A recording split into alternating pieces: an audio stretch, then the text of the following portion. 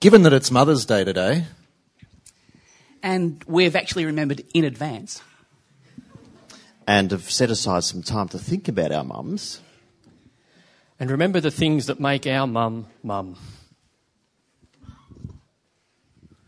my super mum moment was when, as a kid, a lad tried to sick his dog onto me. This dog was called Spike. It had attacked several people in our street and everyone was terrified of it. Spike went running away with his tail between his legs when he saw the fury of my mother coming down the road because her little child was being attacked. That's what makes her my mum.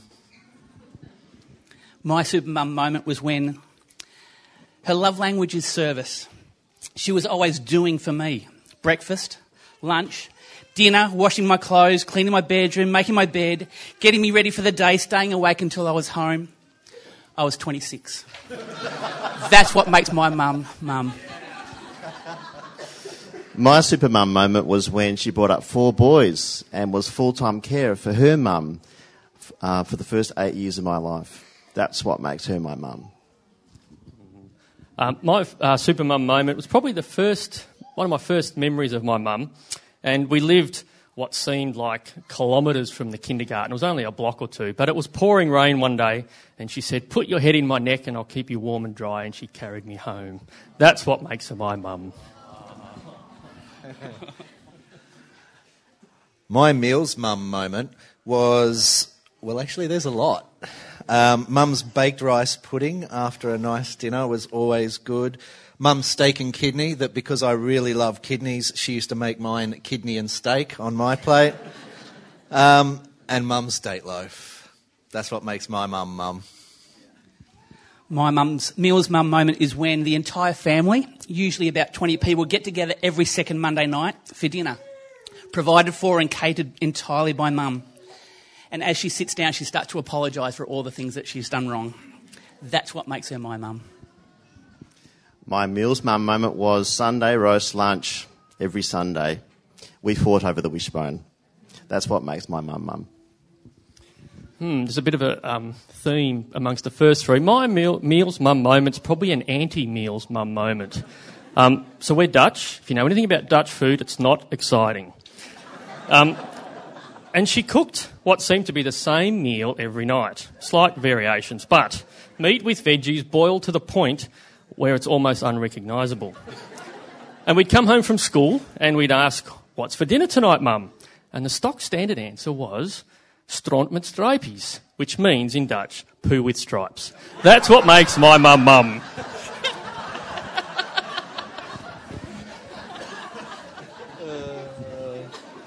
My nagging mum moment was several of them, actually. But probably the biggest one, which happened a lot, Mum would say, "Have you cleaned your room?" I'd say, "Of course I've cleaned my room." She'd say, "Your clean or my clean?" And quite scarily, I now say that to my kids. That's what makes her my mum. My nagging mum moment was when she kept saying, "I'm sick of tidying up after you. When are you getting out of the house? When are you going to find a girl and get yourself married?" I was 26. That's what makes her my mum. My nagging mum moment was when, how shall I put this, in a family of 4 boys, we struggled a little with our aim. And she would often let us know about it. That's what makes my mum mum. My nagging mum moments happened regularly. As a kid, you often fall over and have a graze, and the answer was always gaat wel over, which means it'll get better. And most of the time it did, until, if you're an older person, you remember that schoolyards and playgrounds were adventurous and you could actually injure yourself back in those days. Well, I did. I landed on my nose after flying off a ropes course and broke my nose, and she said, "Gaat wel over." And it did. It got better, but it never got straight. That's what makes her my mum. My melting mum moment was when, just before I got married, Mum pulled me aside and said how much she loved me and what a pleasure it had been to have me living at home, and she was going to really miss having our cuppers, and I was 29. That's what makes her my mum. My melting mum moment was when she dropped everything, no matter what it was, to take care of all the little things over the time and over the months that Tatiana was in hospital. That's what made her my mum. My melting mum moment is when I see her reading a book to my children, and I'm reminded to treasure those precious moments and to let them know that they're loved and worth spending time with. That's what makes her my mum. And my melting mum moment is every time that she took interest in us as kids and her grandkids. Ah, yes, love you, mum. Love you, mum. Love you, Mum. Love your mum.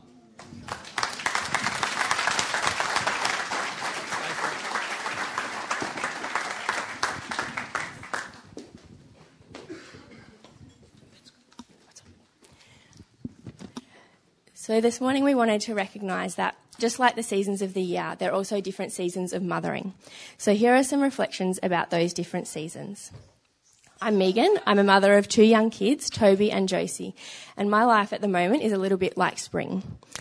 Spring is the season where everything is growing. With it, there are dirty nappies, lots of crying, sleeping, or not much sleeping, feeding, and everything else that goes with that. And my experience as a mum in spring is that it is really challenging. The exhaustion is beyond exhaustion. I've never been so tired for so long in my life. And with that comes forgetfulness and clumsiness and just all-round silly things that I do. Like the time that I put something in the microwave for 20 minutes instead of 20 seconds, then filled the house with smoke and then lit a candle to make it smell better and forgot about that. And then Toby tried to blow it out with his teddy and burnt the teddy's nose. That was a very bad day. There's lots of toddler meltdowns. There's Toby wanting to do cutting and pasting and puzzles, and Josie wanting to do everything that he wants to do, but not quite being able to yet. And me being stretched so thin, trying to help her and trying to help him, but not really being able to do either adequately. There's so little time for just me, and when I do have time to myself, it is dependent on someone else giving that to me. So there are lots of challenges in this time. But then there are also those rewarding moments. I get so many smiles and giggles, and they're both at the age where everything is unbelievably exciting. This morning, Josie was drinking her water out of an actual cup, and she just drank the whole thing because it was just so much fun. She loved it and was giggling the whole time. There's the cuddles from Toby and him wanting to do things just to make me feel happy or just to make me feel special or just to say I love you, and it makes it all so worth it in the end. If I could ask God for one thing during this time, it would be everything, pretty much. For him to be my strength and to power through the tiredness, my guide and my hope when I have no idea what to do. I really feel like I need a lot from God in this time.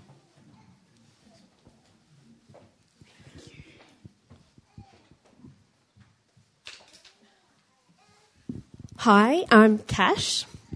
I'm a mother of 3 to Isaac, who's 8, Hugo, who's 4, and Munro, who's 19 months. And this season of my life is a little like autumn. Autumn is the season of transition. One is heading off to school each day. The other is off to kinder 3 days a week. And Munro, well, she's at home with me and basically stuck to me all day long. But I love it, so that's okay. I guess in this season I find myself juggling many things, and it is a wonder that it all works. The list includes roles that we as mothers aren't really qualified for. So let's see, there's school, there's kinder, there's playgroup, there's play dates, there's basketball and swimming and guitar.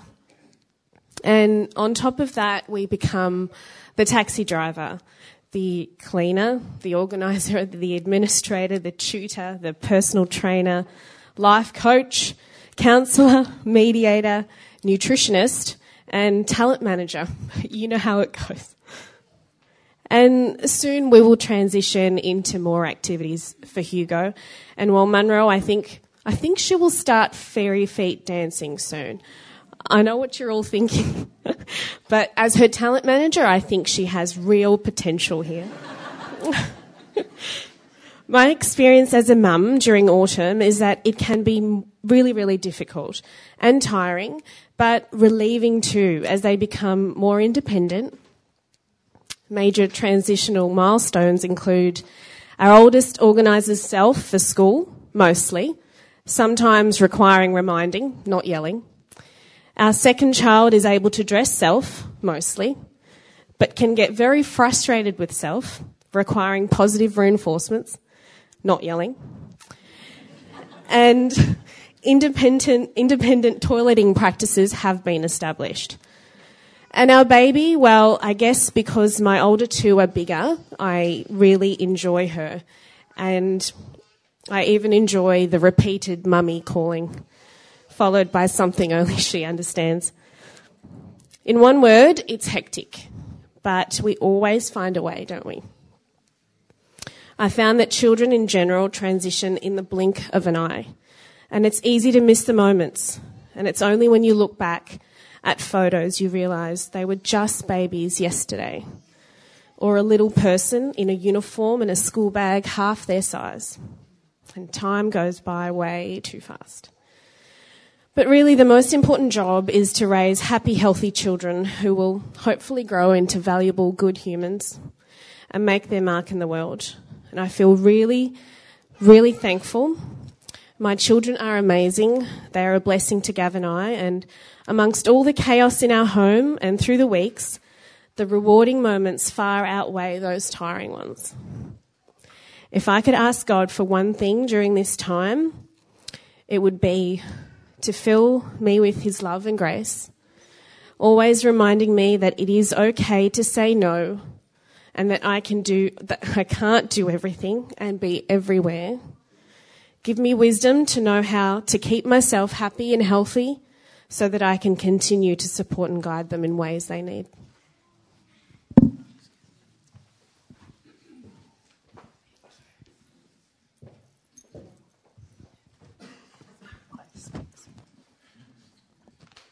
Hi, I'm Amanda. I'm a mother of two, Jackson 23 and Tyson 20. And this season of my life is a little like summer. Summer is the season of the heading to the beach. It's warm and your children are making their own way. There are so many enjoyable aspects of summer. But it also is the season of empty nesters. Not that I'm a complete empty nester, but it's the time they get to drive and travel, study and work, play cricket and explore the world on their own without me. As much and with it, I find my role as a mother includes keeping up to date with washing dirty cricket whites, appearing out of cricket bags the evening before their next game. It includes communication of who's home for dinner, how many extras for dinner, who's going surfing, and who's home for a few days before the next adventure. It feels at times that I am just filling the gaps, a little like trying to restore that sandcastle masterpiece you make on the beach in summertime, the one you nearly complete with turrets and a moat until that wave comes in and washes over it and your half castle sits there alone again. My experience as a mum during summer is that it can be lonely, even though my husband is around. It's the feeling of not really being needed anymore, except for the needs of everyday life, washing, cooking, and constantly filling the fridge and pantry, and learning to spend time again with your husband before he falls asleep on the couch watching the cricket. It's the lying awake at night listening to the snoring beside you, but having an ear out for when your boys arrive home safely. But then there are those moments when they walk in the door with, "Hi, Mum," with their beautiful girlfriends or mates, having invited them all over for a day in the pool without asking, with a barbecue thrown in for dinner on warm, balmy nights, sharing their stories of their day, of their adventures, or how great the surf was. They tell me it's always better surf in the winter though. It's having our home filled with thoughtful young people, which is so good for the soul. Watching them grow in relationships with family and friends, and seeing the great choices they have already made as young, gentle men.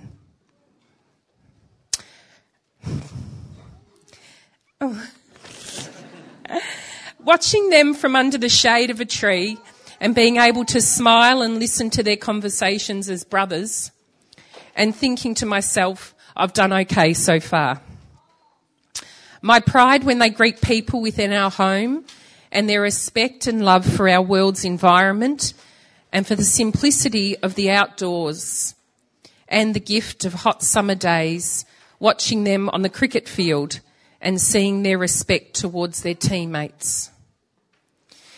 If I could ask God for one thing during this time, it would be for me to embrace this moment that God has given me at this stage in my life, to keep them safe and to have the strength and ability to say no to the many obstacles that young people have to face. May they always know that you are their God, who will embrace them, love them, walk with them and shelter them when the heat and sun becomes unbearable.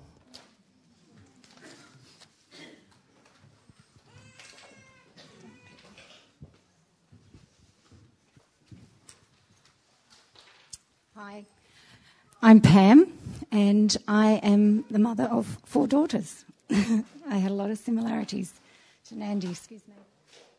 I have 4 adult daughters, and I'm also the mother-in-law to 4 boys, and I am the grandmother to 6 grandchildren. And I liken my season of life to that of winter, but unfortunately I have enjoyed every season thus far, as well as winter.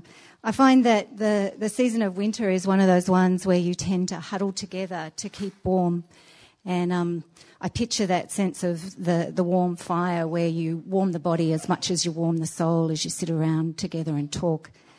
And I guess now that as my children have moved out of home, I find myself playing a very different role to what the girls have talked about. Because in essence, I actually get to sit around that fire and share life with my children and their children now. My mothering is more about coffee and conversations. It's about long phone calls and debriefing. It's about questions and unpacking the answers with the girls. And it's about sharing stories. So in essence, it's about building relationships and sharing life together. But I still face challenges. One of my greatest challenge is that I don't impose my agenda on my children, that I'm very careful to think that just because it worked for me doesn't mean it's necessarily going to work for them. And the other great challenge is that I find that I'm often their sounding board. And if you can picture that, it's very difficult to be an awesome, incredible, present listener instead of the one who wants to give advice and be the talker in the conversation. But you know, those moments when I see my girls and I still see their faces light up when they see me, my heart still melts when they give me a hug and a kiss on greeting. And now I get a double whammy. I get my grandchildren running towards me, screaming, "Nan, Nan," and wrap their arms around me. At family dinners, as the decibels in the room are reaching maximum pitch when we're all together, and I have a sense of gathering my brood around me, I can feel my heart smiling. I have a love overload and a huge chunk of thankfulness for just being together as the girls remind me of the hard times, the fun times, the silliness that we went through, and all the different stories that we share around the table. But it's all about the endless hours of spending time nurturing them through those summer, autumn and spring seasons of our life. If I wanted to ask God one thing, I think I'd ask him, and often do, that I would be an incredible example to my children. As they get older and they well and truly think for themselves, I want to be an example of a woman who loves God and lives a life that is centred on Jesus. I want to be an example of a wife who is still madly in love with her husband after all these years. I want to be an example of a mother who unconditionally loves her children and embraces their choices in life. I want to be an example of a mother-in-law who cares and loves the boys in my children's life. And I want to be an example of a grandmother who adores her grandchildren and who continually delights in them and wants to spend time with them. And I think too I want to be an example to the other mums that I come in contact with and cross paths with, that they would know that through the spring and summer and autumn of your lives that you are loved, valued, and that you are doing a fantastic job.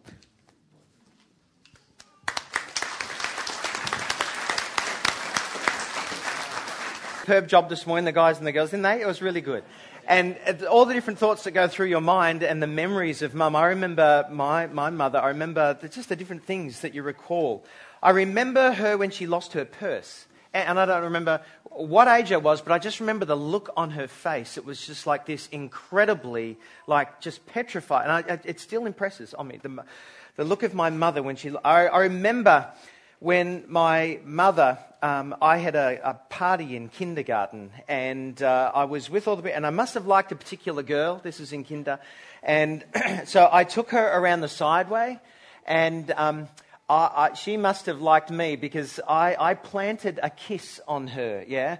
And as I did that in kindergarten, I heard this thudding noise above me, and I looked up, and it was my mother. I'd taken her around the back of the house where the kitchen was, and she was looking out, and I still remember to this day my mother going, "Troy, go back to the party," like this.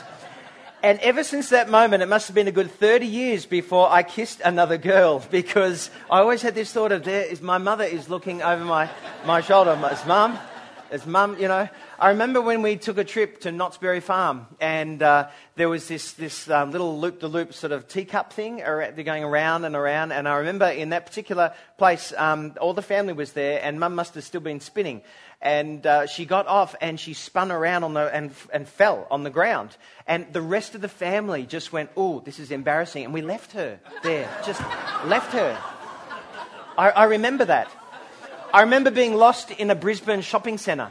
My whole family left me, and a stranger found me. I remember being distraught in that place, and I'm pretty sure, I can't quite remember, but I think it was my mum who was the first one who remembered me, because Dad would have been wandering about who knows where he was at any particular time. And so I remember my mum growing up sitting down by my bed and reading to me and praying with me. And in fact, that continued all throughout, not until I was 26 or 29, but this idea of that I could go to Mum. Mum was the go-to person whenever I needed to just go, this is really stressful and this is really hard, and Mum would be there. So we just want to say to mums this morning, we care about you. And at the same time, sometimes mums can feel a little bit unappreciated. So we want to appreciate you today. We have another introduction, if you like, to the church family, and this is Jesse and John Obliquely. If they're here, they can raise their hands, but I don't think they are because they're still recovering. And this is little Caspian, yeah? And so when you see them, would you just give them all the advice these ladies gave this morning, and the blokes as well, because they are just soaking it up. Tonight, we've got our Sunday at 6, and that, for those that don't know, we have our youth. Every time the youth are on now, every alternate month, Sunday at 6, worship 6 to 6:30, and then we break. And what the other folk that aren't youth going to be doing is learning how do we actually communicate the good news of who Jesus is, faith stuff, in a very changing world. We're going to do that over the next 4 weeks. So come along tonight, even though it's Mother's Day. If you want to jump in with us this morning and you've got a Bible, or if you want to look at YouVersion on your app, Exodus chapter 1 and 2, we're going to be beginning this series called Who Do You Think You Are? And it kind of links in with Mother's Day because it's all about looking back in the past to understand who you are in the present. Some of you watched this show before, Who Do You Think You Are? It's this wonderful idea of digging out your family tree in order to unearth some really unusual things, but at the same time, discover a little bit about who you are so they can kind of inform you a little bit about the present. Looking back in the past to give you an understanding of who you are in the present. And so the question we're really asking this entire month is, who do you think you are? Now, as we pause here for a moment on Mother's Day, a remembering day, I want to jump to the very beginning of the Bible for a moment, just do a quick little summary. It says in the book of Genesis, God creates and he loves his world. And those first human beings he had intimate relationship with. A wonderful relationship and connection with them in which they reflected who he was, his order back into the world. But then it goes on and says that first man and woman, that Adam and Eve, they decided to actually break ranks with God and do things their own way. They mistrusted him. They turned their backs on him. And if you like, in that decisive moment, it actually released into the world a disease, a sickness, the Bible calls sin. It's this power, it's this force, it's this attitude which exists in every human being that says, God, I don't want to do what you want to do. Sounds like a kid to a mum, doesn't it? I want to do what I want to do. And all kinds of pride and envy and greed, if you like, infected God's good world, and it was broken, turned the whole thing upside down. But God in his love determined to say he wanted to fix it, restore it. He tried the Noah thing. If we start again with the human race, but that disease was still there. And so it says centuries ago that one man God revealed himself to and made a promise to him by the name of Abraham. He was going to do something powerful to fix the world and fix human beings, to bring them back to himself, and it started with a promise. And God promised to this man Abraham, as he looked out into the night sky, said, Abraham, through you, all the families of the world will be blessed. Someone will come from you, and you will be part of a one united family in the entire world that actually will put wrongs to right, if you like, and actually be part of fixing a broken world. It says shortly after that in the book of Genesis that God actually said to him, look up into the sky and count the stars if you can. That's how many descendants you will have. He made a promise. And then he made a covenant, an agreement sealed in blood. He said, I have given you this land where you're dwelling right now, Abraham, and all the way from the border of Egypt to the great Euphrates River will be yours. And he sealed it, if you like, contractual basis in blood. And so that's the pre-story, if you like, to where we pick up today in this book of Exodus. Now, I have a university mate who said many years ago, because it's not been too soon since I was at university, he said, Troy, my favourite movie is in Charlton Heston in the story of Exodus. I said, why is that? He said, I love it. When God says to Moses, now Moses, thou shalt go. He says, I love that part, it's brilliant. And that's where we're going to be picking up things today, because part of Abraham's family, Isaac, Jacob, 12 sons, all find themselves down in Egypt, and they're living and they're dwelling there, and not all things are going well for them. In fact, historically, it's hard to set and know exactly what the timing is for this, but they suggest perhaps around the 13th century, where Ramesses and the Great Pyramids were being built. We find that Abraham's family is residing in Egypt, and it's hard for them, and it's difficult for them, because they are being oppressed by the Egyptians. And when a pharaoh of a new dynasty comes to the throne, he looks at all of the Hebrew people, the people that were the Israelites from that family of Abraham, and he says this, look, the people of Israel now outnumber us, the Egyptians, and are stronger than we are. We must take a plan to keep them from growing even more. If we don't, and if a war breaks out, they will join our enemies and fight against us. Then they will escape from our country. There was a fear that descended over all of Egypt. And so what they did is they put taskmasters in charge of them, and they forced them to hard labor, making bricks, erecting cities, Pithom and Shopra. There were two cities, the storage cities that they built along the way. Hardship befell this group of people. Well, it didn't actually stop them. They continued to multiply, and so that fear turned to dread. And so what they did was Pharaoh called the Egyptian midwives, so the Hebrew midwives, and he called them to himself, and he asked them to do something that no one should ever ask a midwife to do. He said, when you find that the women are giving birth, if it's a girl, I want you to keep it. But if it's a boy, I want you as the midwife to take the life. You can imagine the kind of oppression that they were under now. Pharaoh was asking them to do some cleansing. We would call that ethnic cleansing, a genocide. But it says the Hebrew midwives decided they feared God more than they feared Pharaoh, and so they didn't. And the Hebrew people continued to multiply. They kept the babies alive, the boys. And so when they came and Pharaoh heard about this, he called them in and he said, what's going on? You haven't been doing what I asked you to do. And they say this. They say, the Hebrew women are not like the Egyptian women. The midwives replied, they are more vigorous and they have their babies so quickly that we cannot get there in time. They have them and then they're gone. Now, this leads me to a great story about my second-born child, who was... I won't go there. It's okay, Bron. It happened quickly. And this is the excuse they gave. Somehow, I'm not sure if Pharaoh let it slide, but the Hebrew people continued to multiply. Fear, dread, threat. And then Pharaoh said, I want to make a decree. Every Egyptian person must be in on this with me. What I'd like you to do is whenever you see a little child that's a boy born to the Hebrew family. I want you to take that little child, and what is a source of life for us in Egypt, the Nile, I want you to take that child and I want you to throw it in the river and make it a source of death. So you can imagine the terror and the fear and the absolute tyranny that these people were under.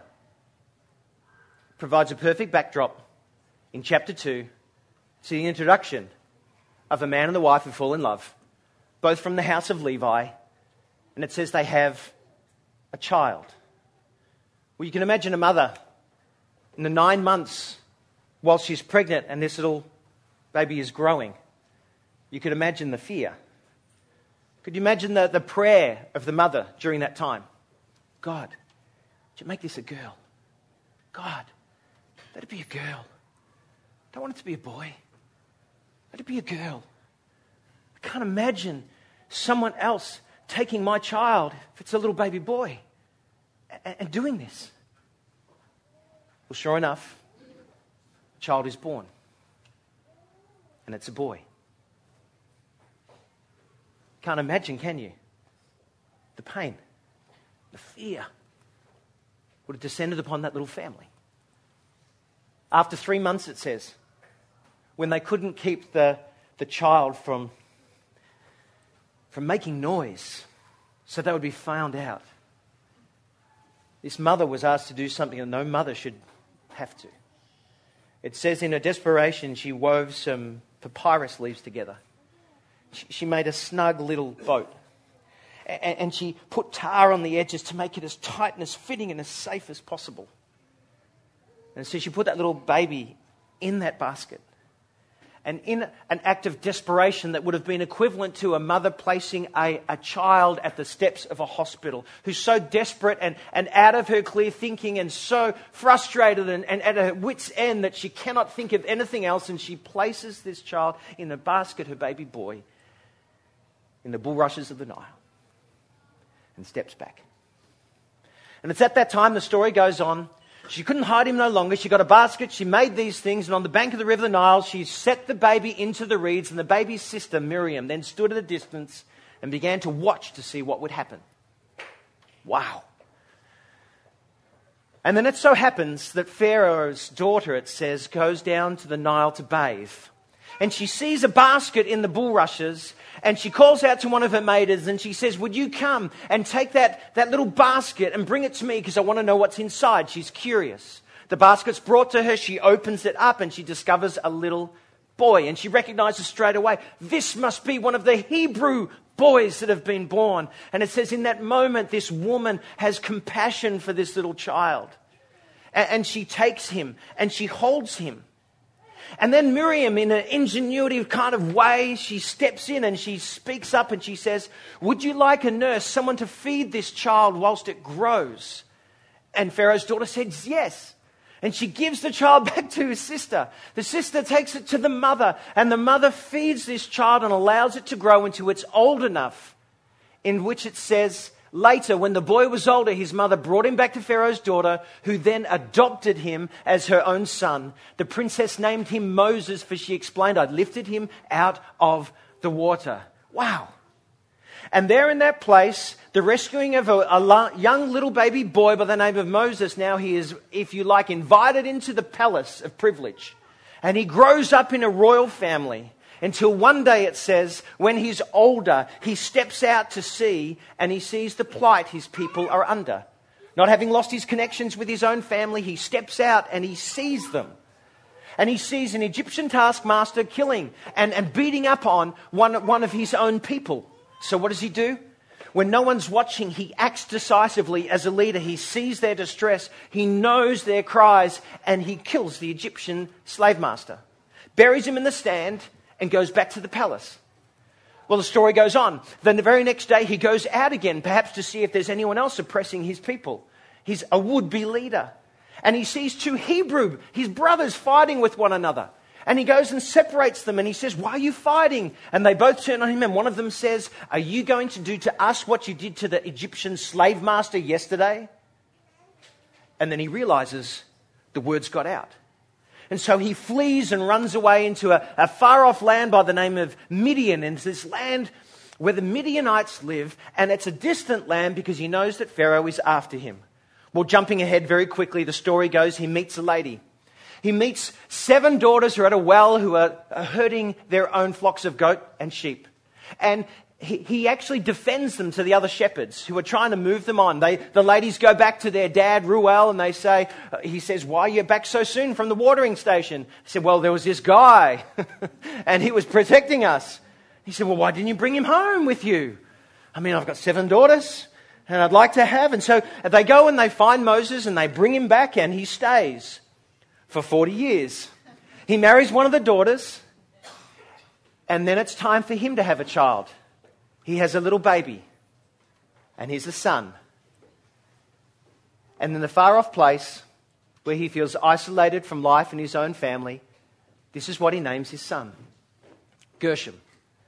Because he says, I've been a foreigner in a foreign land.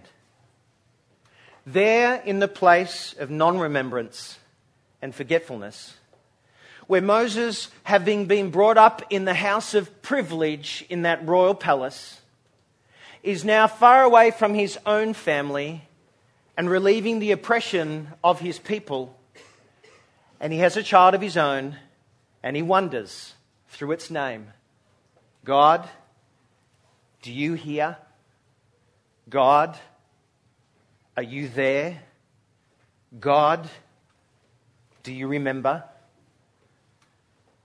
The truth is, sometimes parents feel unappreciated and children can feel forgotten. And in our busy world of doing so many busy things and of setting ourselves to so many tasks, it's easy, isn't it, to wonder, God, do you hear? God, do you care? God, will you remember? What Moses didn't understand, and we'll discover in the next 3 weeks, is that in that place of patience, God was preparing him to do a mighty act, but in his timing.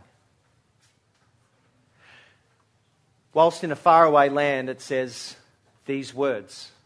And the sons of Israel, when a new, if you like, Pharaoh came to reign, wondered if he was going to be someone that would be more compassionate. But he wasn't. So because of the bondage, they cried out. And their cry for help became, help because of their bondage rose up to God. So God heard their groaning. And God remembered his covenant with Abraham, Isaac, and Jacob. And God saw the sons of Israel, and God took notice of them. See, the powerful story of Moses is that when it was in God's timing, he was very clear. You are not forgotten, my people. You are not forgotten the promises that I made to Abraham. You are not forgotten. I hear your cry. I see what's going on in your world, in your life. And you are remembered. You are known. You are not forgotten. And I'm here.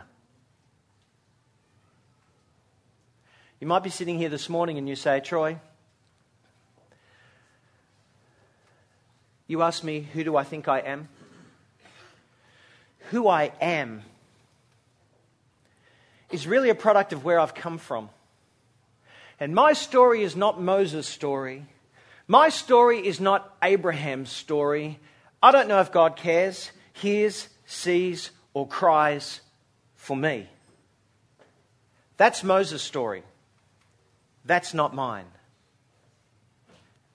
Jump forward 1,300 years. A son is born. God's son. He lives and he dies and he rises again. And Paul, a follower of his, writes in a book called Galatians these powerful words. For anyone who would place their faith, their simple trust in Jesus. He says, for you are all children of God through faith in Christ Jesus. And you have all been united with Christ in baptism and put him on, like putting on new clothes. There is no longer identity markers of Jew or Gentile, slave or free, male or female, for you are all one in Jesus Christ. And now that you belong to him, you are the true children of Abraham. and you are heirs, and God's promise to Abraham belongs to you. You see, God's promise to you this morning is that if you place your faith in Jesus, He welcomes you and adopts you and brings you in to His family. The promises made to Abraham, the promises, if you like, that Moses experienced, become yours. If you like, He grafts you in and He welcomes you as one of His own.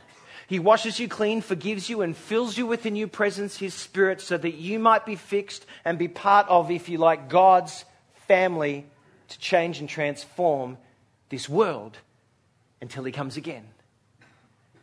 You see, the wonderful promise of God on this Remembering Day, this Mother's Day, is that no matter who you are, or where you've been, or what's been done to you, or perhaps what you've done to others, there's a God who calls you home, who welcomes you in. And now Moses becomes your great, great, great, great, great, and go on, grandfather. My friends, for anyone who places their trust in Jesus, this is who you are. The recipient of God's love, welcomed into His eternal family, heirs of a future and a destiny that nothing else can afford you. The promise is for you, and you, and you. Who are you? Craig's going to kind of come in a moment, and Cindy, we're going to sing a song. But I want you to think for a moment.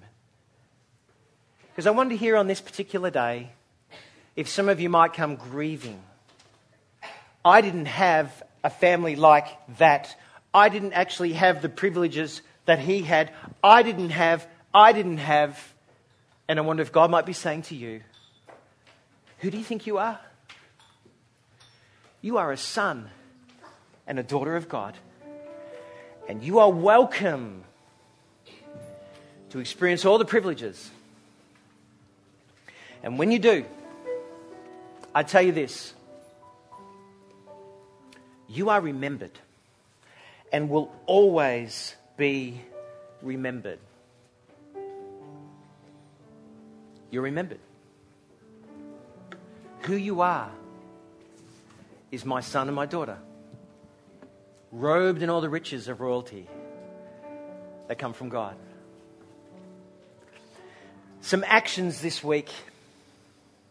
Wonder if for some of you, you just need to sink this down and go, God, if this is true, would you please help me understand who I really am in you? Maybe for others of you, there's a grieving moment. And you wonder, God, could you turn my past bad stuff into good? Believe His promise is yes. I don't know how it all works out, but I know in the end, it does.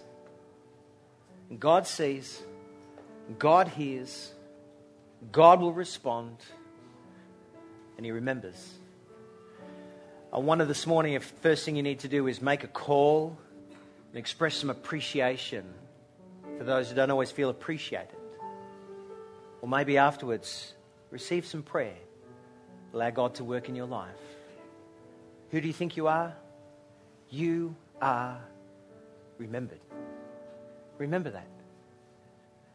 You're remembered by God. In response, why don't you sing, worship this powerful, profound God this morning?